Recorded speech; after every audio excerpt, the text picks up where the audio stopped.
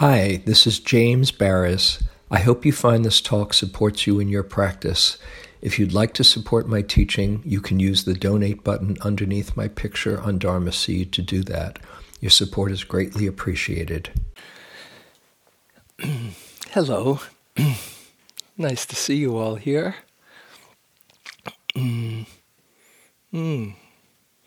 Always exciting to start a retreat. It never ceases to lose its specialness and sparkle. So nice to be here. My name is James Baraz, if we haven't met before, and I'm particularly happy to share this retreat with you and get to teach with three of my favorite people, who I will just first introduce, and they'll say a few words, and we'll hear from all of them a bit later on, but just want to get to let you know who they are. So if you haven't met before, this is Anam Thupten Rinpoche, who is a highly respected teacher and happy to say a good friend over these last 6 or 7 years that we've gotten to know each other, and it's always a real pleasure to teach with him. And he's somebody that I always learn from and am inspired by. So it's a particular treat to be able to share this retreat and his teachings with you and for me as well. He is the head of a wonderful community, the Dharmata Foundation, which is based in Point Richmond, teaches around the world. He's got one of the most amazing schedules I've seen. Hong Kong this week, Poland this week, Singapore this week, and he's beloved all over the world. Also an author of some really wonderful books, No Self, No Problem, The Magic of Awareness, which is the title of this retreat, Embracing Each Moment, and he's just a special person. So lovely to have him here. And maybe I'll just go down the line and then you can each say a few words of welcome. To my right here is Kate Munding, who I've known for almost a dozen years or so now, who is co-guiding teacher of Insight Meditation Community in Berkeley, where we both support the community there. She graduated from the Spirit Rock and IMS teacher training, and also has spent much time and much good heart in bringing mindfulness to schools, and developed something called the Heart-Mind Education Project, helped develop in a major way the curriculum for mindful schools, and is just a really wonderful new voice that I think will be an important voice in the coming years, and somebody who I just really enjoy. So nice to have you here. It's really it's a trip to see you both here. And over there is Jill White-Lindsay, who is going to be the movement teacher, yoga teacher, who is somebody I've gotten to know this past year as both a yoga teacher. She has come and offered personal sessions for my wife Jane and myself, and is a very popular yoga teacher in the East Bay and throughout the Bay Area. Also a kind of really master healer. She does something called therapeutic yoga, which I am grateful for her skills in that. And also just a really good heart that I've gotten very connected and close with this last year. So, just for a few moments, they'll hear more. But if you want to say hi, and you press that, that button. Okay, great. Oh, that should be it.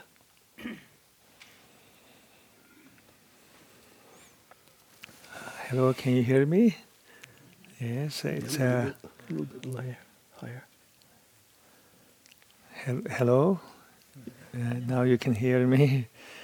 It's nice to be here at Spirit Rock Retreat Center, and also, and this is a special blessing for me to have the opportunity to teach with James and Kate and Jill. I've known James for many years. Indeed, maybe this is the very place we met with each other, if my memory is correct. And we shared the same stage, this very place. So I feel that during those 7 or 8 years, or maybe even longer than that, we have been developing very wonderful friendship in all aspects, spiritually as well. Since then, we both have been teaching together through his Sangha and my Sangha, also the Spirit Raka community. I learned a lot from co-teaching with him, as well as also listening to the Dharma that he shared with many of us. As James said, I travel quite a lot these days all over the world and teach the Buddha Dharma in different places as well as also in different culture. I'm recognizing that my teaching is actually very much in many ways fusion of many wisdom that I have acquired, and I see that when I teach others, there's a lot of wisdom I have acquired from James. So I'm very much thankful to him for being a wonderful friend and source of wisdom and knowledge. And so I'm very happy to have this opportunity once again. And as you know, every retreat is a journey full of surprises and trust sometimes and many unknown. But I do have a trust that this retreat is going to be a wonderful journey, especially when we are accompanied with wonderful hearts and souls like these three yogis, these three wonderful teachers. Thank you.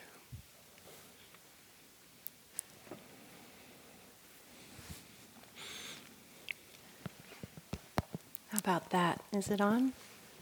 Can you hear me okay? Okay.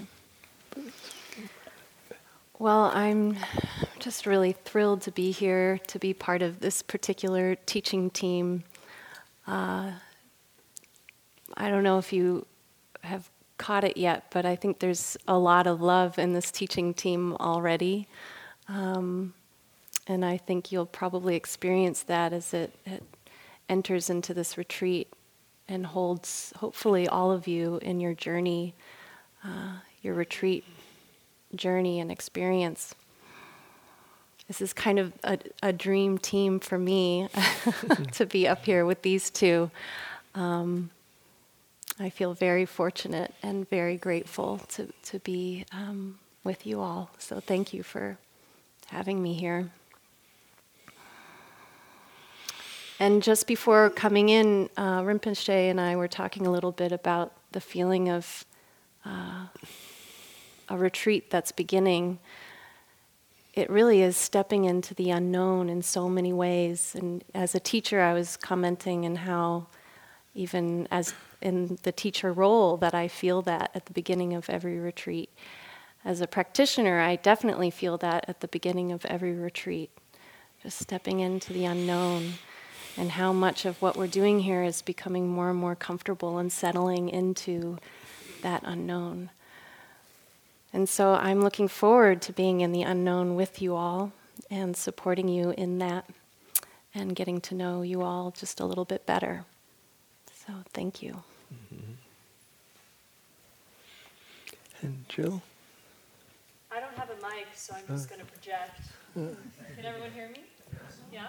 I'm used to it, so let me know if you can't in the back. But again, my name's Jill, and I'm honored to be here with all of you. I've been on many retreats here, and it's fun to give back. And as James mentioned, I teach therapeutic yoga in both the East Bay and San Francisco. And I think it'll be nice to have a movement option to complement your sitting and walking, and it's certainly not a requirement. You'll have 2 times during the day to join me if you'd like. And don't hold me to it, but just to give you a sense of it is, I think we'll have a more of an active practice in the morning, and I use that word very loose. It just is probably more standing than seated and lying down.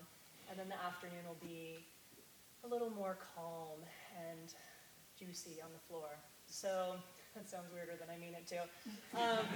Let me see if I can answer some of your questions before you even have to ask. You don't have to be good at yoga, whatever that means.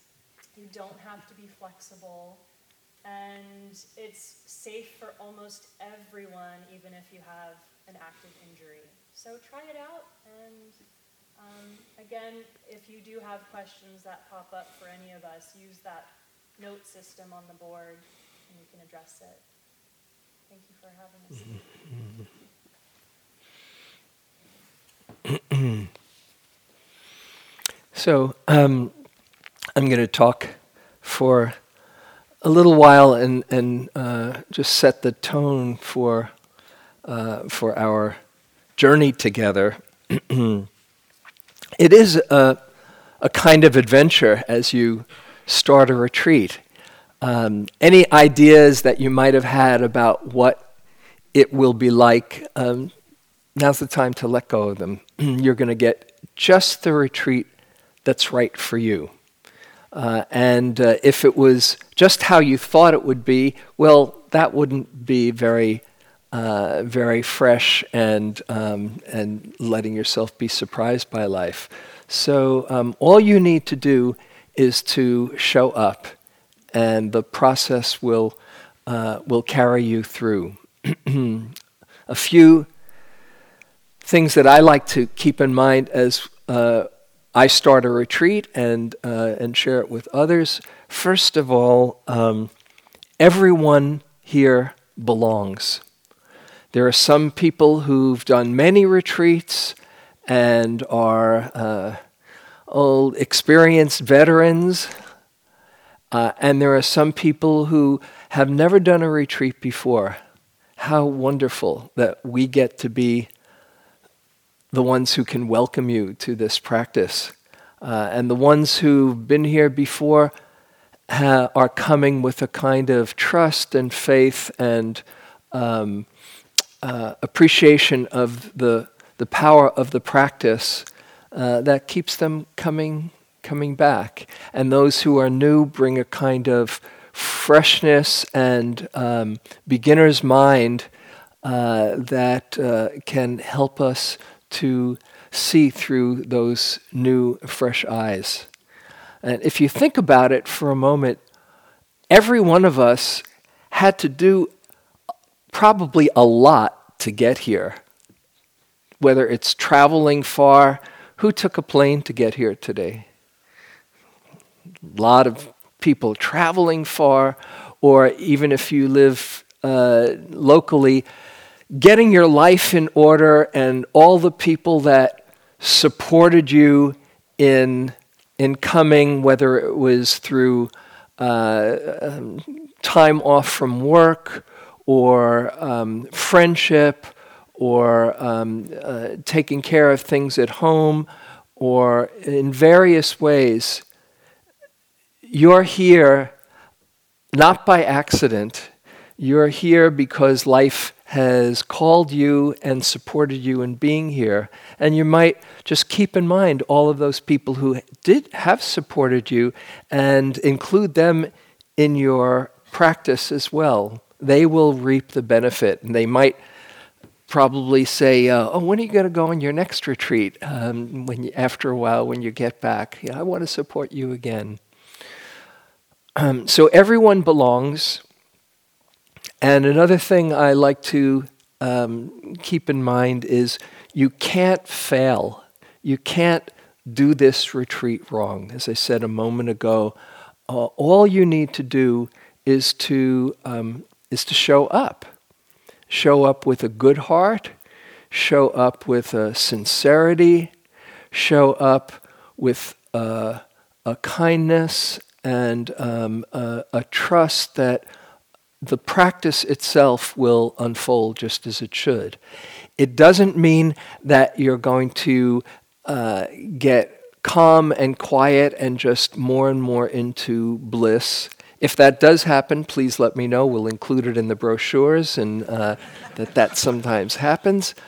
But more likely, you will see that we can be here for any part of our experience. There'll probably be times when you're feeling, wow, no obligations, no responsibilities. How wonderful that I get this time to just be with myself and with life and feel really peaceful and tranquil and grateful. And there might be other times where you say, oh, wow, here I am, I'm with myself, and there's no distractions and no email and nothing to do, and gee, it's a little bit challenging inside. It's a little bit sleepy or restless or sad or worrying. Oh, and now there's love, and now there's connection, and now there's compassion. So it's not trying to arrive at any particular experience. It's really learning to be here for all the ups and downs that the mind can go through. It's not a different mind than what you have outside. You're just able to look at it with greater care and understanding, and see that you have a capacity to be here with everything. And even more, as you are opening to the whole show, you make friends with yourself in a very profound way. That's one way that I think of this whole process. Making friends with all the parts of us inside. The little child parts, the wise elder parts, the confused parts, and the deeply connected parts, and here to open to it all. And the more you open to this one right in here, the more you can open to and understand everyone around you. I love a teaching of the Buddha's. He says, in this fathom-long body, that's 6 feet, give or take 1.5 foot standard deviation, in this fathom-long body, the whole of life is revealed. This is your laboratory to understand what it means to be human. And the more you understand this one in here, the more you can understand and have compassion and connection with everyone around you.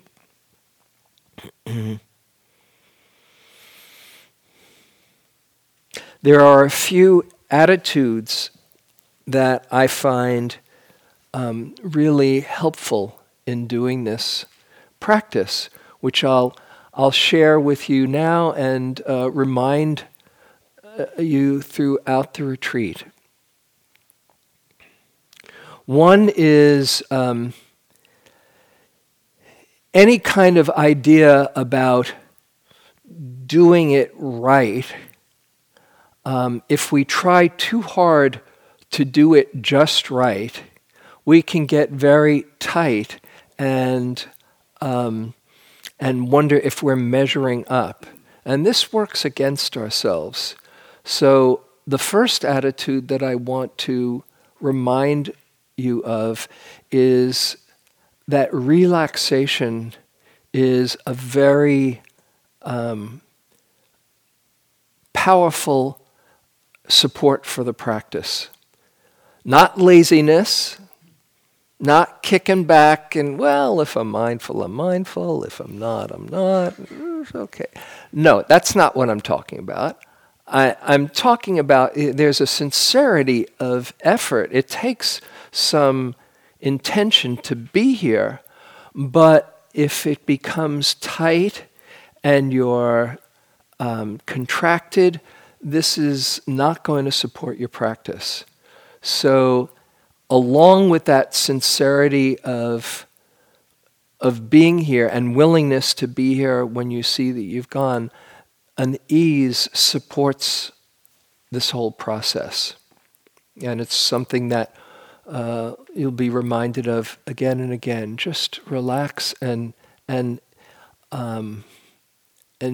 bring a sense of ease and connection while you're wholeheartedly showing up. So a relaxed attitude.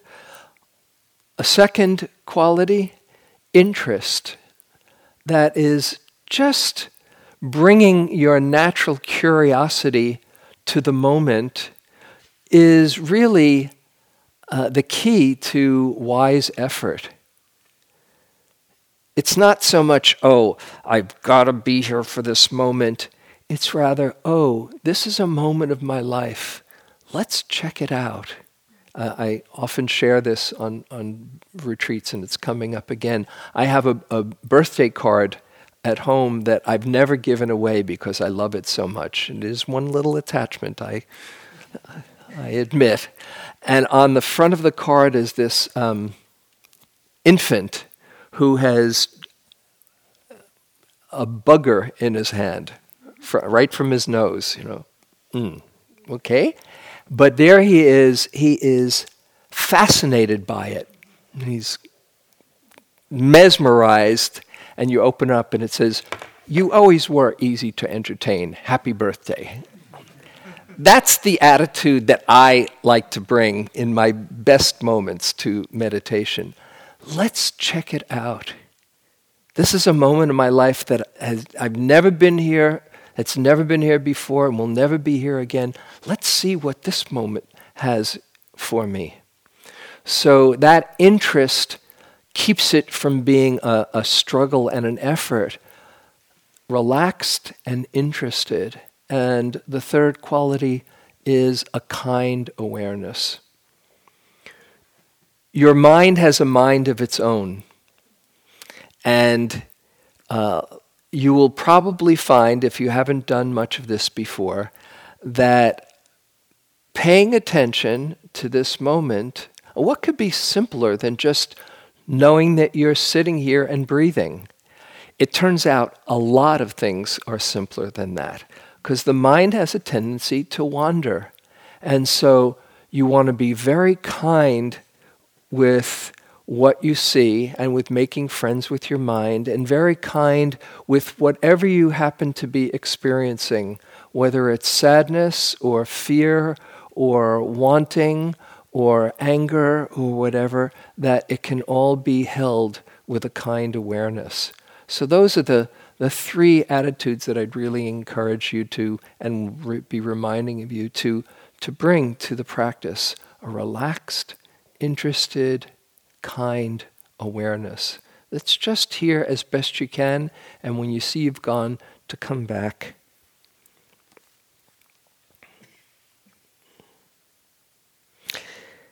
This is this retreat, the title, the theme is The Magic of Awareness. I love that title. It's such a good book title. It was really good.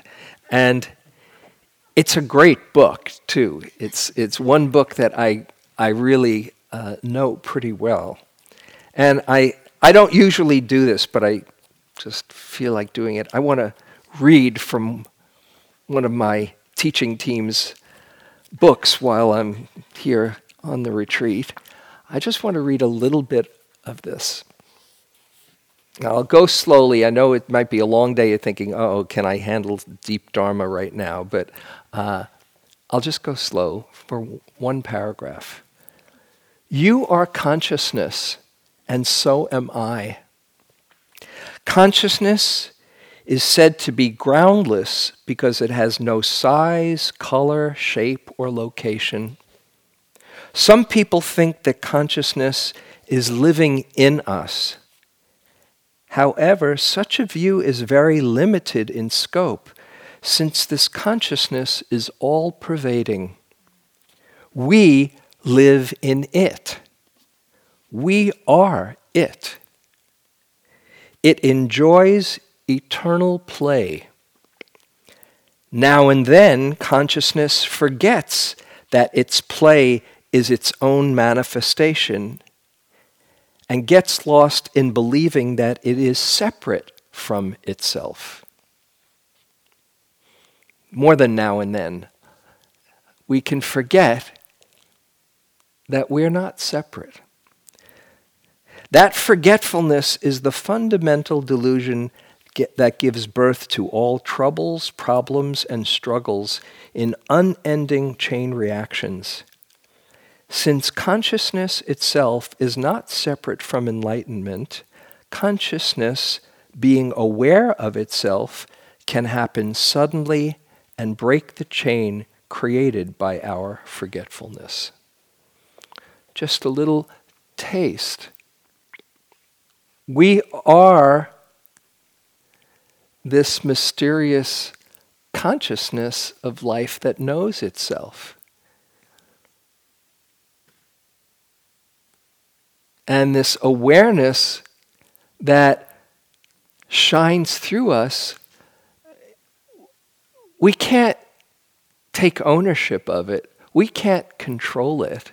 As you're looking at us up here, if your eyes are working, can you not see us? Can you turn off your seeing? You can't, can you? The eyes just naturally see. Can you not hear these words if your organs are functioning? Awareness just happens by itself. So it's a kind of mysterious thing that it knows itself through us. I love Brian Swimme, the theologian, astrophysicist, who says, we are a star's way of knowing itself. We're star stuff, and somehow life has given us this capacity to know itself. Life is knowing itself through these forms. So those are kind of some of the fun things that we'll be exploring. This magic of awareness that, as it turns out, can be the basis, the ground for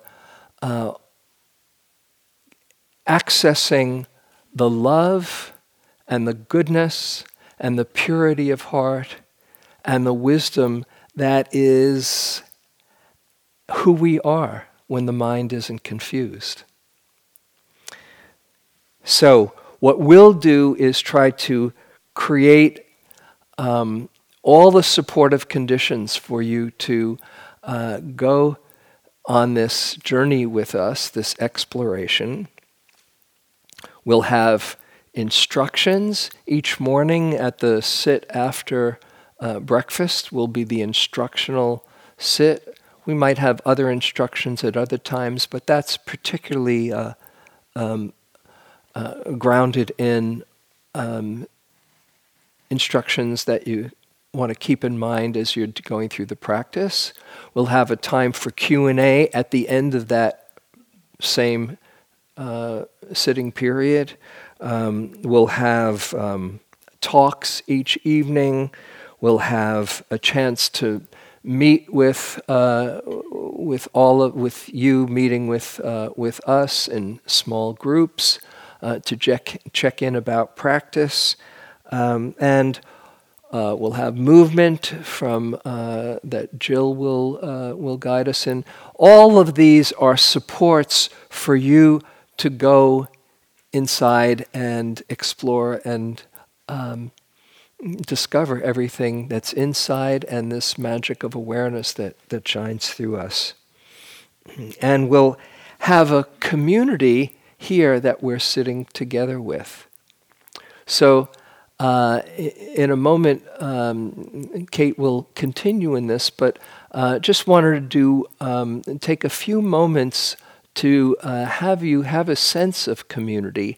I know if you haven't done a silent retreat before, it can be a little bit daunting to know, to not know if you don't know others here, or to wonder if they'll, if you're around friends or foes or whatever your projections might be. And so what often we do at the beginning of a retreat is to just take a few minutes and say hello to your neighbors, and just you might even check in and see how why your neighbor is here and how you can support each other in that.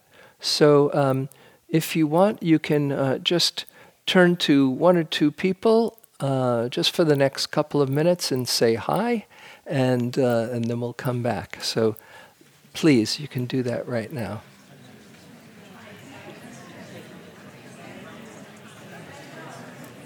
James, what should I do?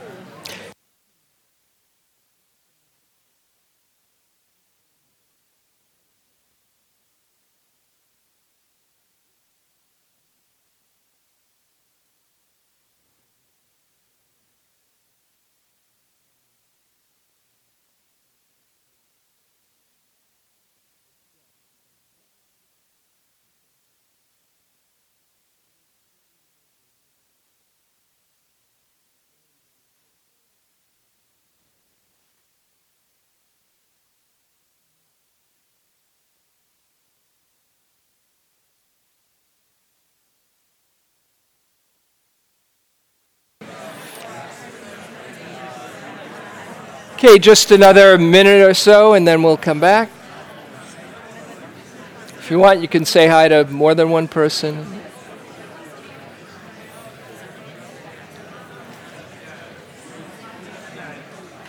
Oh.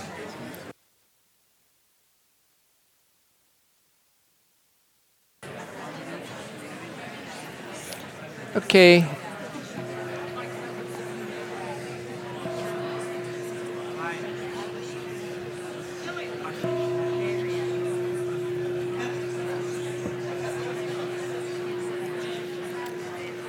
Okay, so now you can say goodbye to your neighbors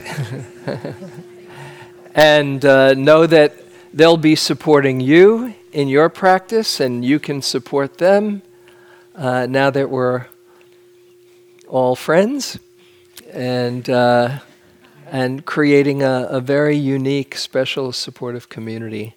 So now we can hear from Kate and to further develop that sense of supportive container and community.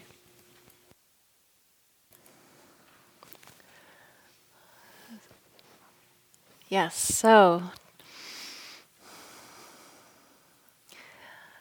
we will be going into silence really now. There won't be much opportunity. This is it. That was it. So our community, how we interact with each other within community changes drastically in many ways. Certainly very different from how we are in our day-to-day life outside of retreat. So even though we will be in silence, or we are in silence in this moment till the end, pretty much, how we are, how we act, how we move through this container of the retreat really deeply matters. And it deeply matters because it is a part of what will create this feeling of really truly belonging. Like James said at the beginning, you all belong here. You're all very welcome here. In order to really feel that and to feel the level of safety that's needed in order to feel like we really truly belong and that we're truly welcomed here, to be able to truly relax in the way that James is talking about and how we'll continue to talk about, relaxing into this practice so that we can have that interest, that sweet interest of what was that? The booger of booger, right? And other things. We need to be able to feel like we can be here in order to allow our mind to rest in this way and pay attention in this way. And so how we are with each other, with our bodies, even with our own minds, really matters. And so part of the tradition here and part of the tradition in Buddhist communities all over the globe, and actually historically through time, have undertaken the precepts to create this container that I'm talking about and the container that we all really want here. So what I'd like to do is take you through these precepts, and you should have, when you walk through the hall, received or picked up, more accurately, a piece of paper that says the 3 refuges and 5 precepts. If you didn't get one of these for whatever reason, just lean over to your neighbor. Don't talk to them, but just lean over and you can look off of theirs. That's just fine. And I'm going to skip down. If you go halfway down the page, you'll see it says precepts. We're going to come back to refuges in a moment. And the precepts really are, this is a practice of non-harming. It's a practice of being in community in a harmonious way. I like the word harmony for the precepts. How to practice harmony, being in community. So there are 5 that we'll be taking for this retreat. So I'm just going to speak about each one briefly, and then we're going to recite them in English together. So the first one is to take the precept, not taking the life, not killing living beings. And that is probably an easy one to take here in the conditions that we've created on this retreat. You'll be eating vegetarian. You won't have opportunity to really be killing many living things. But we can look at this in a more subtle way too. Look at the smaller creatures on the land, like the bugs, the insects, and if you have ants in your room, or if a spider is crawling across your mat, how do you respond to that? What's your reaction? Can we, in that moment, still have our presence and abide by this particular precept and remove them gently, or even allow them to just be with us if they're not going to be causing us harm? So each one of these, we can look at them in the gross way and also in a subtle way. And then the second one, not taking what is not given, what's not offered. So this can become a place where you can leave your wallet on your seat and know that nobody is going to mess with it. I mean, that we can actually have a community of people we don't know that we actually can trust in that way. I'm not saying go do that, but that we have that level of trust in a community like this. That's what we're trying to create. And so looking at this also in a subtle form. So if there's something in I don't know, one of the storage cabinets or one of the linen cabinets that you haven't been given permission to take, and it's something that you feel like you need, but there hasn't been that permission offered, then seeking out that permission before taking it. Even if you think, oh, it probably won't matter, or no one's going to miss this. It's more so the practice that we're taking.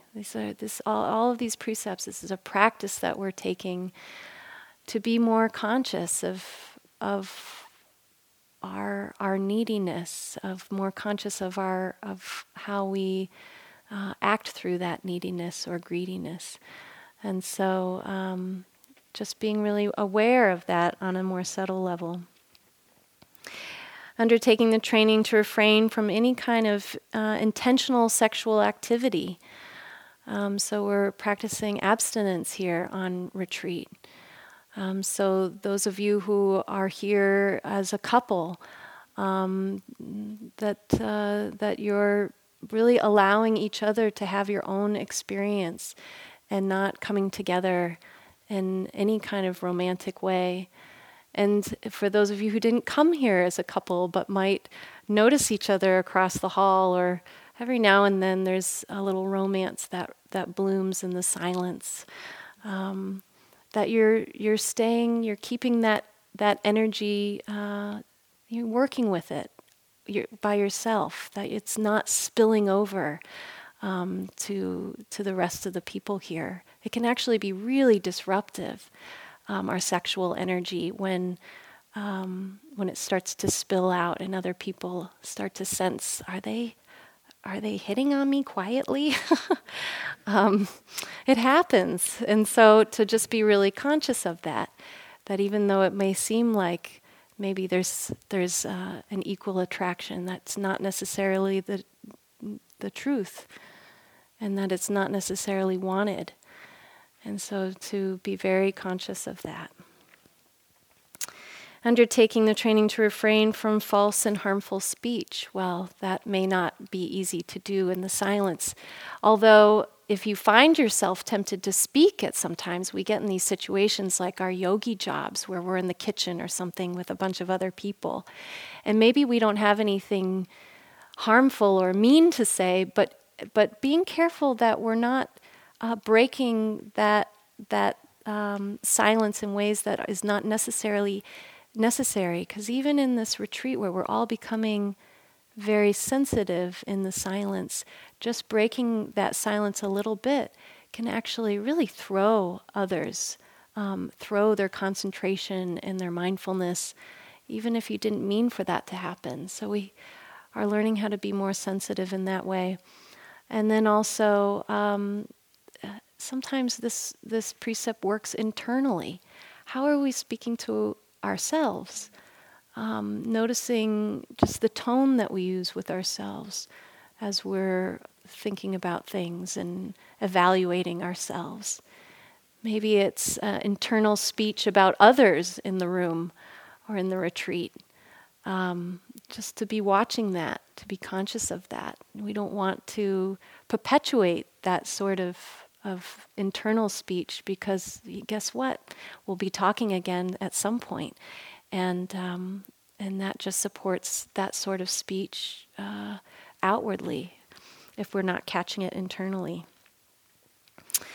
And so then the last one is intoxicants, and refraining from intoxicants that cloud the mind, so we can feel comfortable that nobody's on recreational drugs or alcohol here on retreat. That creates a lot of safety. We really want those of you who are on prescription medications to continue to take those. That's not what I'm talking about, and that's not what this precept's about.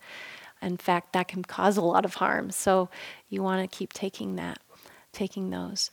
But in terms of recreational drugs and alcohol, that we're all refraining from that. So why don't we take these together as a community to strengthen our connection and our intention for safety and connectiveness, supportiveness. And so I'll read at the beginning of each one, knowing how deeply our lives intertwine, and then we'll all together read the precept that follows. So we'll start with that first one about refraining from taking the life of any living creature, and we'll go from there. Knowing how deeply our lives intertwine, I undertake the training to refrain from taking the life of any living creature. Knowing how deeply our lives intertwine, I undertake the training to refrain from taking that which is not given. Knowing how deeply our lives intertwine, I undertake the training to refrain from any kind of intentional sexual activity. Knowing how deeply our lives intertwine, I understand the training to refrain from false and harmful speech. Knowing how deeply our lives intertwine, I undertake the training to refrain from taking intoxicants that cloud the mind and cause heedlessness.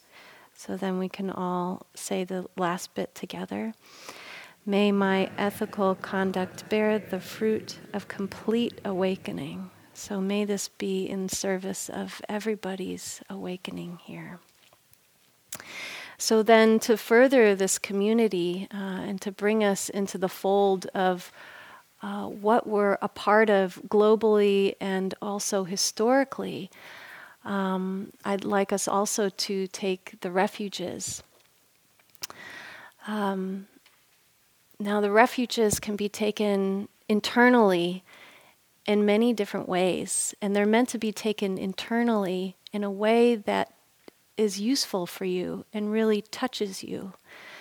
These are used just as the word implies, a refuge, a way to seek outside yourself for something that is greater than the tangle of our confusion or the tangle of our dislikes and aversions, or the tangle of our wanting for things to be other than they are. When we're stuck in that perpetual mind state, which from time to time when we're meditating here on retreat, you may find yourself in. It's very uncomfortable, and it's also part of the process. It also feels very lonely when we're stuck in that place, when we're stuck in our just very intense minds sometimes. It can feel very alone. And here we are, we're in this community of people. We don't know who's going through that at the same time because we're in silence. And so even though we're in this community, it can sometimes feel lonely in the silence. And so you can always, of course, reach out to all of us teachers for support. But sometimes there's other ways to bring in support for yourself. And so that can be these refuges. So historically, classically, the three refuges are the Buddha, the Dharma, and the Sangha. And I'm going to talk about each one briefly. And none of these may be refuges for you internally. And that's really okay. And I just want to give you full permission to interpret these in ways that work for you. Okay. But with that said, I'll say a little bit more about these classical ones, and then we'll recite the classical ones together. So the Buddha being a human being who found freedom, that we can take refuge in the possibility of relief, the possibility of awakening, that this is possible. We can take refuge in that in our hardest moments, that no, wait, I'm here for a reason. This is possible. I'm just stuck right now, but this is possible.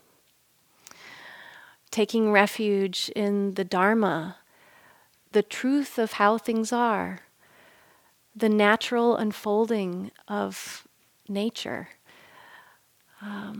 Also the teachings that have been offered by the Buddha and then through time in many different wisdom traditions, and then in particular the tradition of the Buddha. That it survived this long because there's something to it. There's something to these teachings that works, that touches us. We can take refuge in that, taking refuge in the Dharma, taking refuge in the Sangha, which traditionally means those who have awakened before us, those who have been carrying these lineages through the centuries. It can also be our own sanghas, our spiritual communities, those who support us in this work. We have our communities who don't quite understand this, perhaps. And then we have our communities who really get it, that we can take refuge in that. And if you don't have one that you can think of, you can at least know that this is your Sangha while you're here. Taking refuge in Sangha.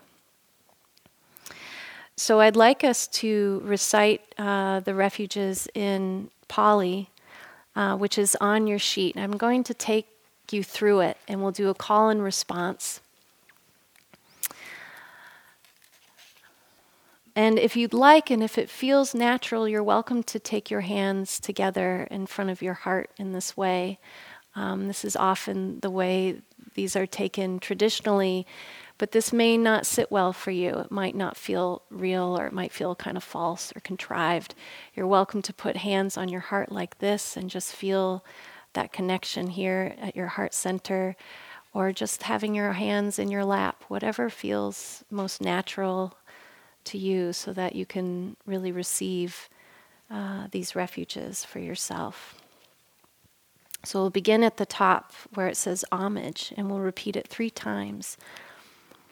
So call and response. Namo tassa bhagavato arahato samma sambuddhassa.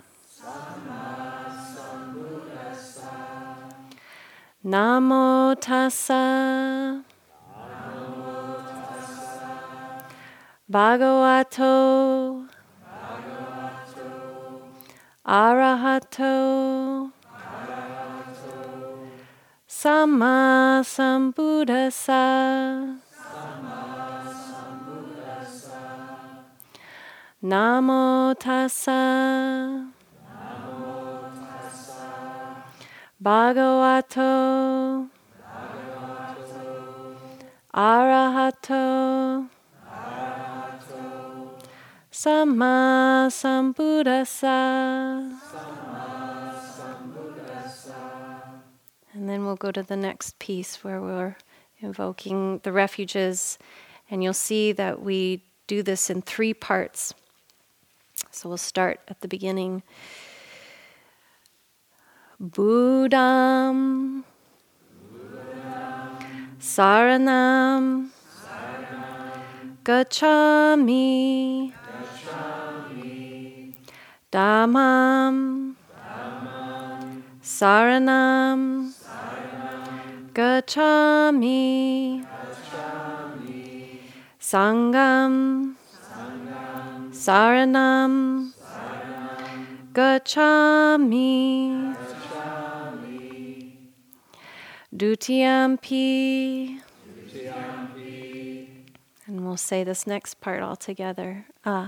Still call and response.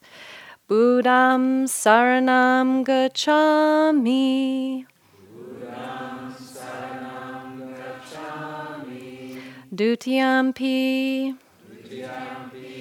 Dhammam saranam gacchami. Dutiyampi. Sangham saranam gacchami. Tatiyampi.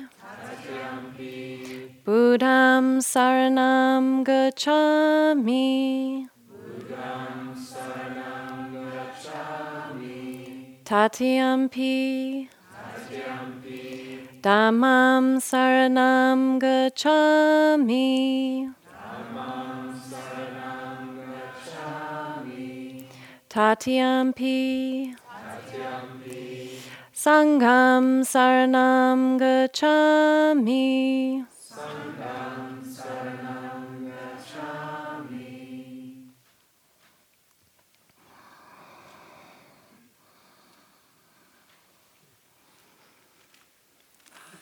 So, if you want to talk for 10 minutes.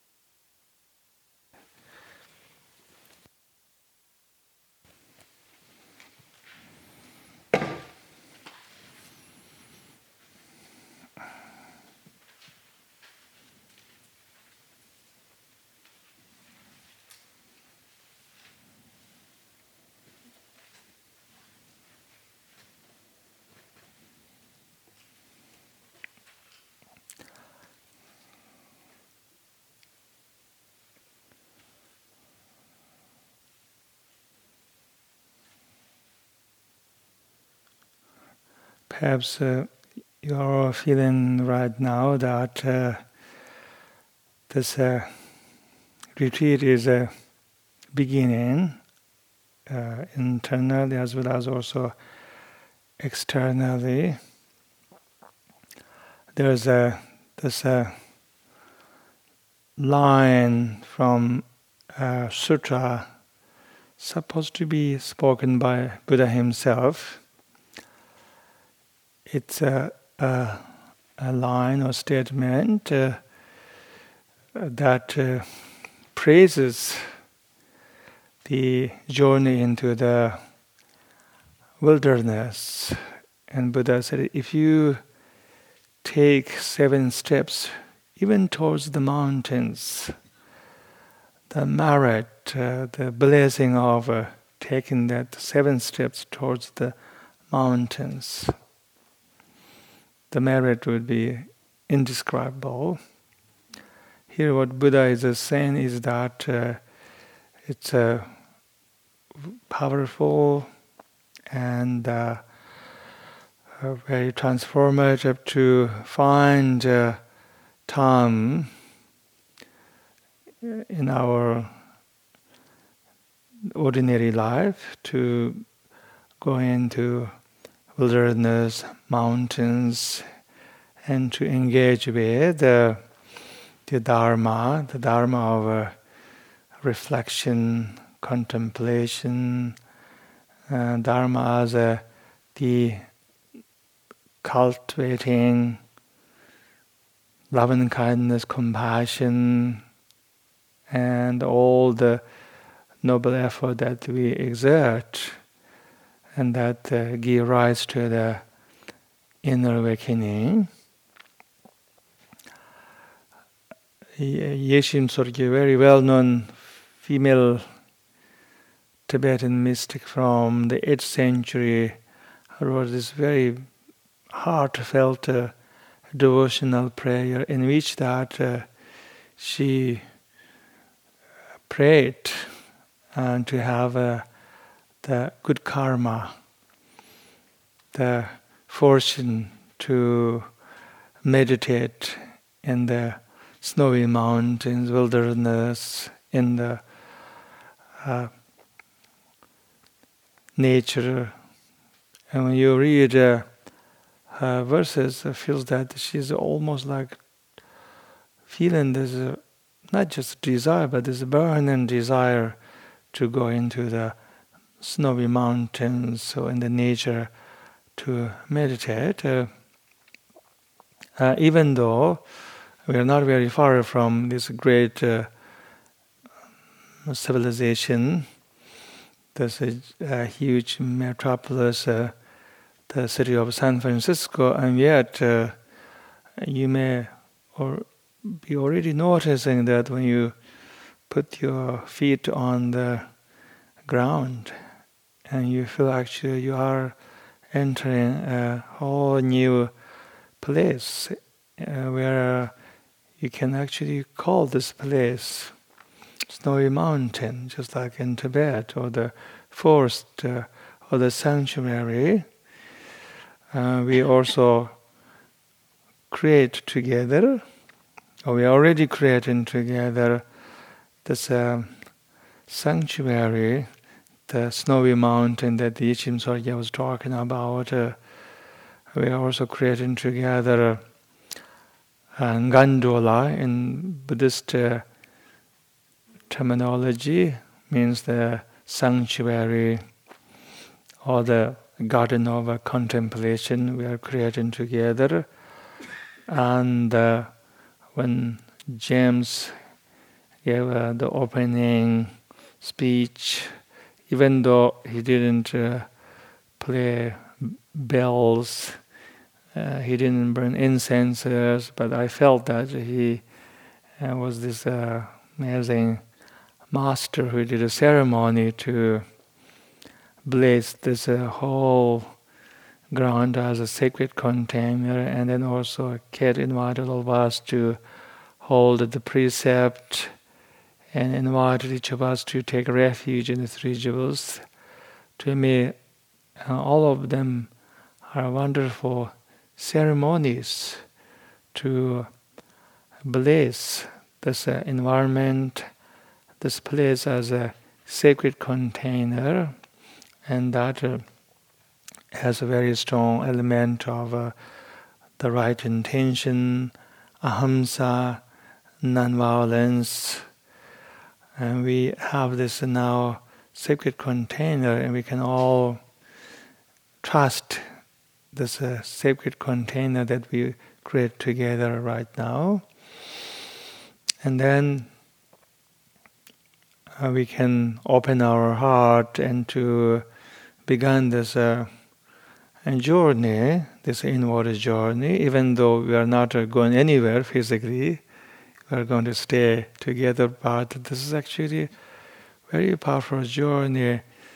And sometimes I feel that sitting together with a group of people in silence is the true journey, the true pilgrimage. Whereas if you're walking around and traveling for miles, it looks like from outside it's a journey, but can be just a very ordinary traveling without any kind of true transformation. And from that point of view, this is a very powerful journey. Each of us are going to have our own unique journey, and some of us are going to find this journey is a very powerful pilgrimage on which that we may be able to see something that we didn't see about ourselves, our shadow, our klesha, our vasana, our karmic tendencies, and as well as also journey on which that we can experience letting go, transformation, awakening.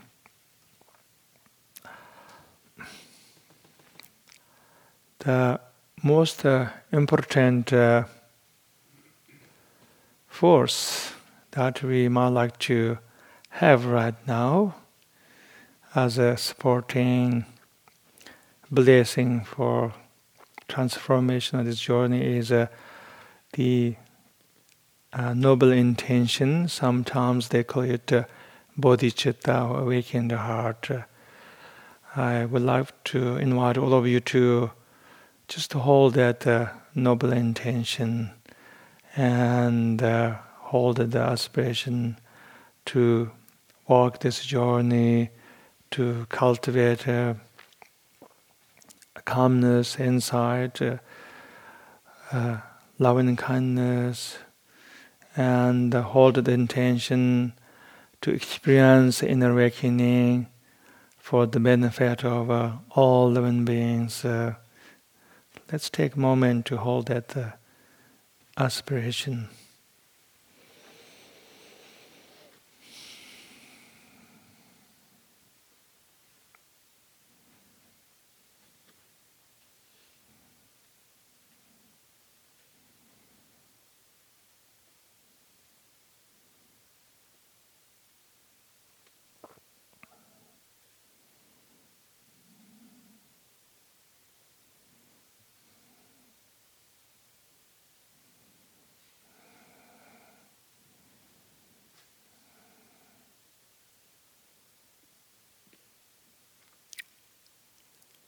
Also, another important thing that we want to have is a trust. When Kate invited all of us to recite the refuge prayer in Pali, what was happening is that that whole recitation is a form of invitation to each of us.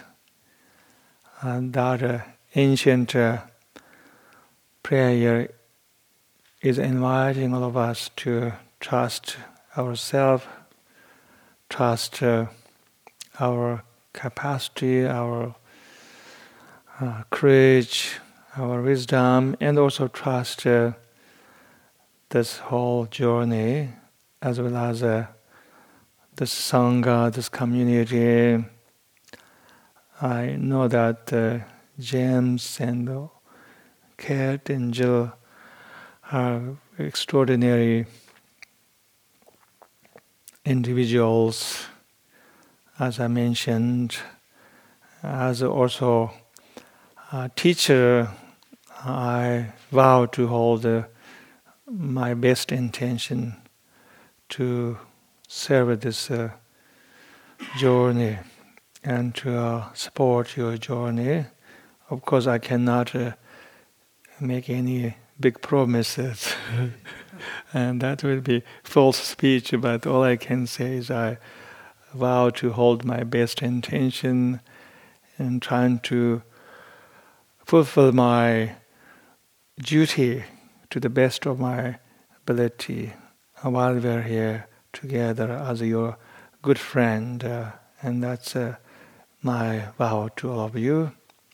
So I not beg, but I perhaps like to encourage all of you to have a trust towards the teachers and their wisdom, their good intention, and also trust to the good intention of the community. Everybody coming here with a good intention, even though you all have different reasons and the stories why you are here. If you have time, I'd like to share one funny story. This is actually an anecdote. There's a wonderful lady sitting over there. Her name is Marcia. She keeps coming to my meditation retreat the last maybe 9 years or 10 years or even longer. It's a very funny story. And that one time I was teaching in Arkansas, Little Rock, and then when I was ready to fly, there was a snow blizzard, and they sent me to Kansas, which is very wild adventure. They said the only way you can get back to Bay Area is take this flight to Kansas, and there's another flight from Kansas to Oakland. And the whole thing was very wild adventure, especially when they sent me to Kansas. And then I sat next to two people, and one of them turned out to be Marcia. We never knew each other, never met with each other, and we started having wonderful conversation, and then she said she is from Saratoga Springs in New York, and then we talked for quite a long time, and then plane landed. We decided to have a tea together, and then we said goodbye to each other. And then maybe a few months after that, I was given talk at a Tibet house in New York, and there was a lady in the audience who looks very familiar to me and turned out to be Marsha. It's really nice to have her presence here. The reason I mentioned this story is that I think we all have different stories and reasons why we come here, and some of these reasons can be hilarious and funny. Some of them can be very holy, dramatic, inspiring. And yet we all come here with our best intention. We all want to wake up, and please remember this is the main reason we are here. Thank you. And I really feel that all of you created this wonderful sacred container with your ceremony, with your blessings. I also wanted to tell everybody how fortunate it is that we have a time, the means to be here and to meditate the next 6 or 7 days.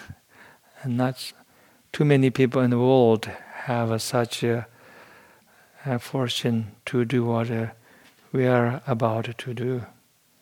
Much gratitude.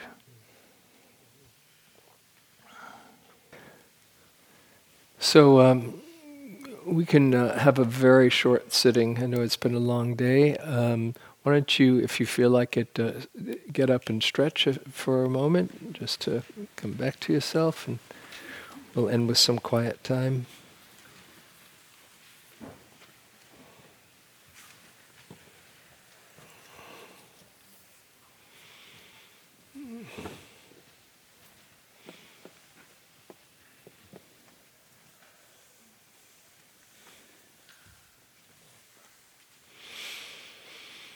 Okay, and when you're ready, come down.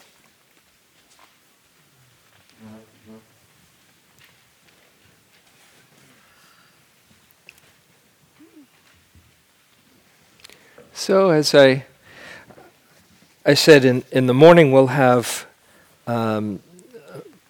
more detailed instructions, but for now we'll just share a few minutes of quiet, 5 or 6 minutes or so, and just arrive here. So I invite you to connect inside. Know that you're alive in a body. Feel a connection to the earth that's here to support you.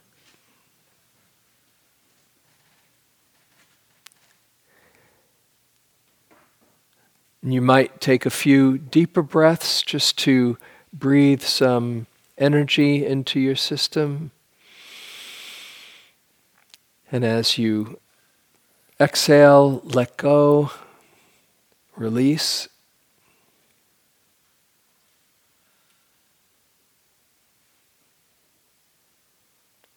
And then just let your breath find its own natural rhythm.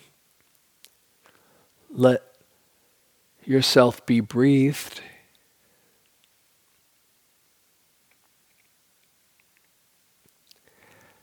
And as available as it is, just let your awareness open to your experience in this moment.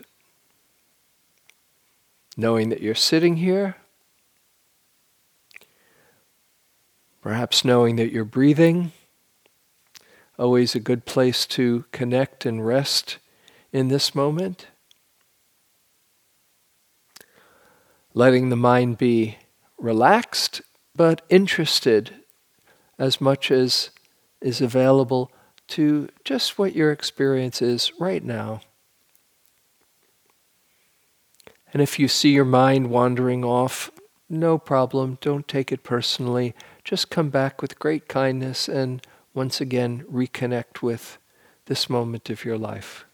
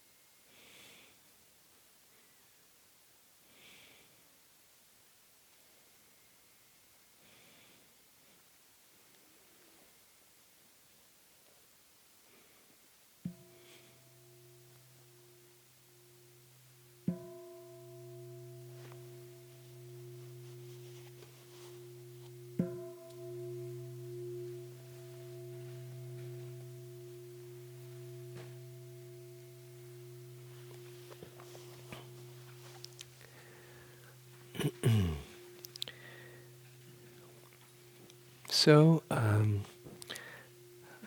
probably most of you are quite ready for rest now. If you want, the hall is always open to practice if you feel like it. But most of us are ready to go to bed. And as you go to bed and get ready to go to sleep, do the whole process, that evening ritual that you do each night. Do it as a kindness practice towards yourself. Washing your face, brushing your teeth, whatever else you do. As you slip under the covers, don't miss that moment. It's a very sweet moment of the day, the magic moment, I call it. Don't miss it. It's good. And if you're, we'll have a wake up at 5:30 and a sitting at 6, from 6 to 6:45. If you are the first morning, there is a special dispensation for people who have either traveled very far or have come here running on empty and quite exhausted.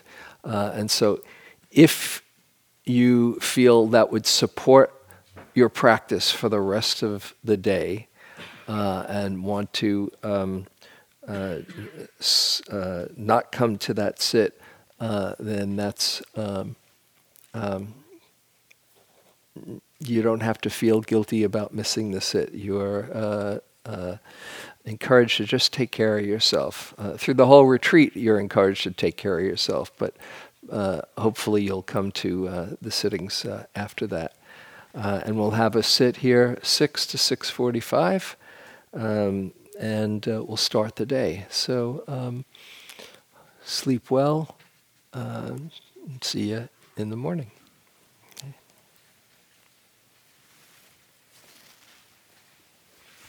And oh, it's over there. Can you get that? The clicker.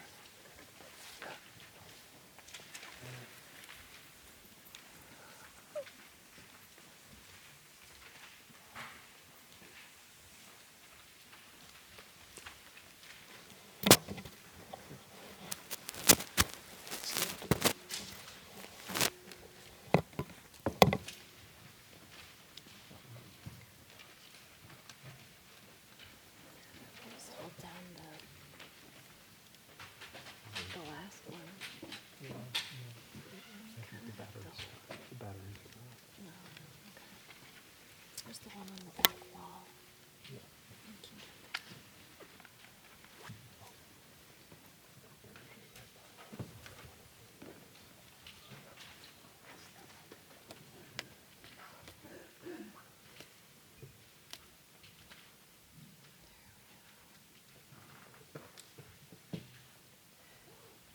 Maybe we should bring that to the manager's office.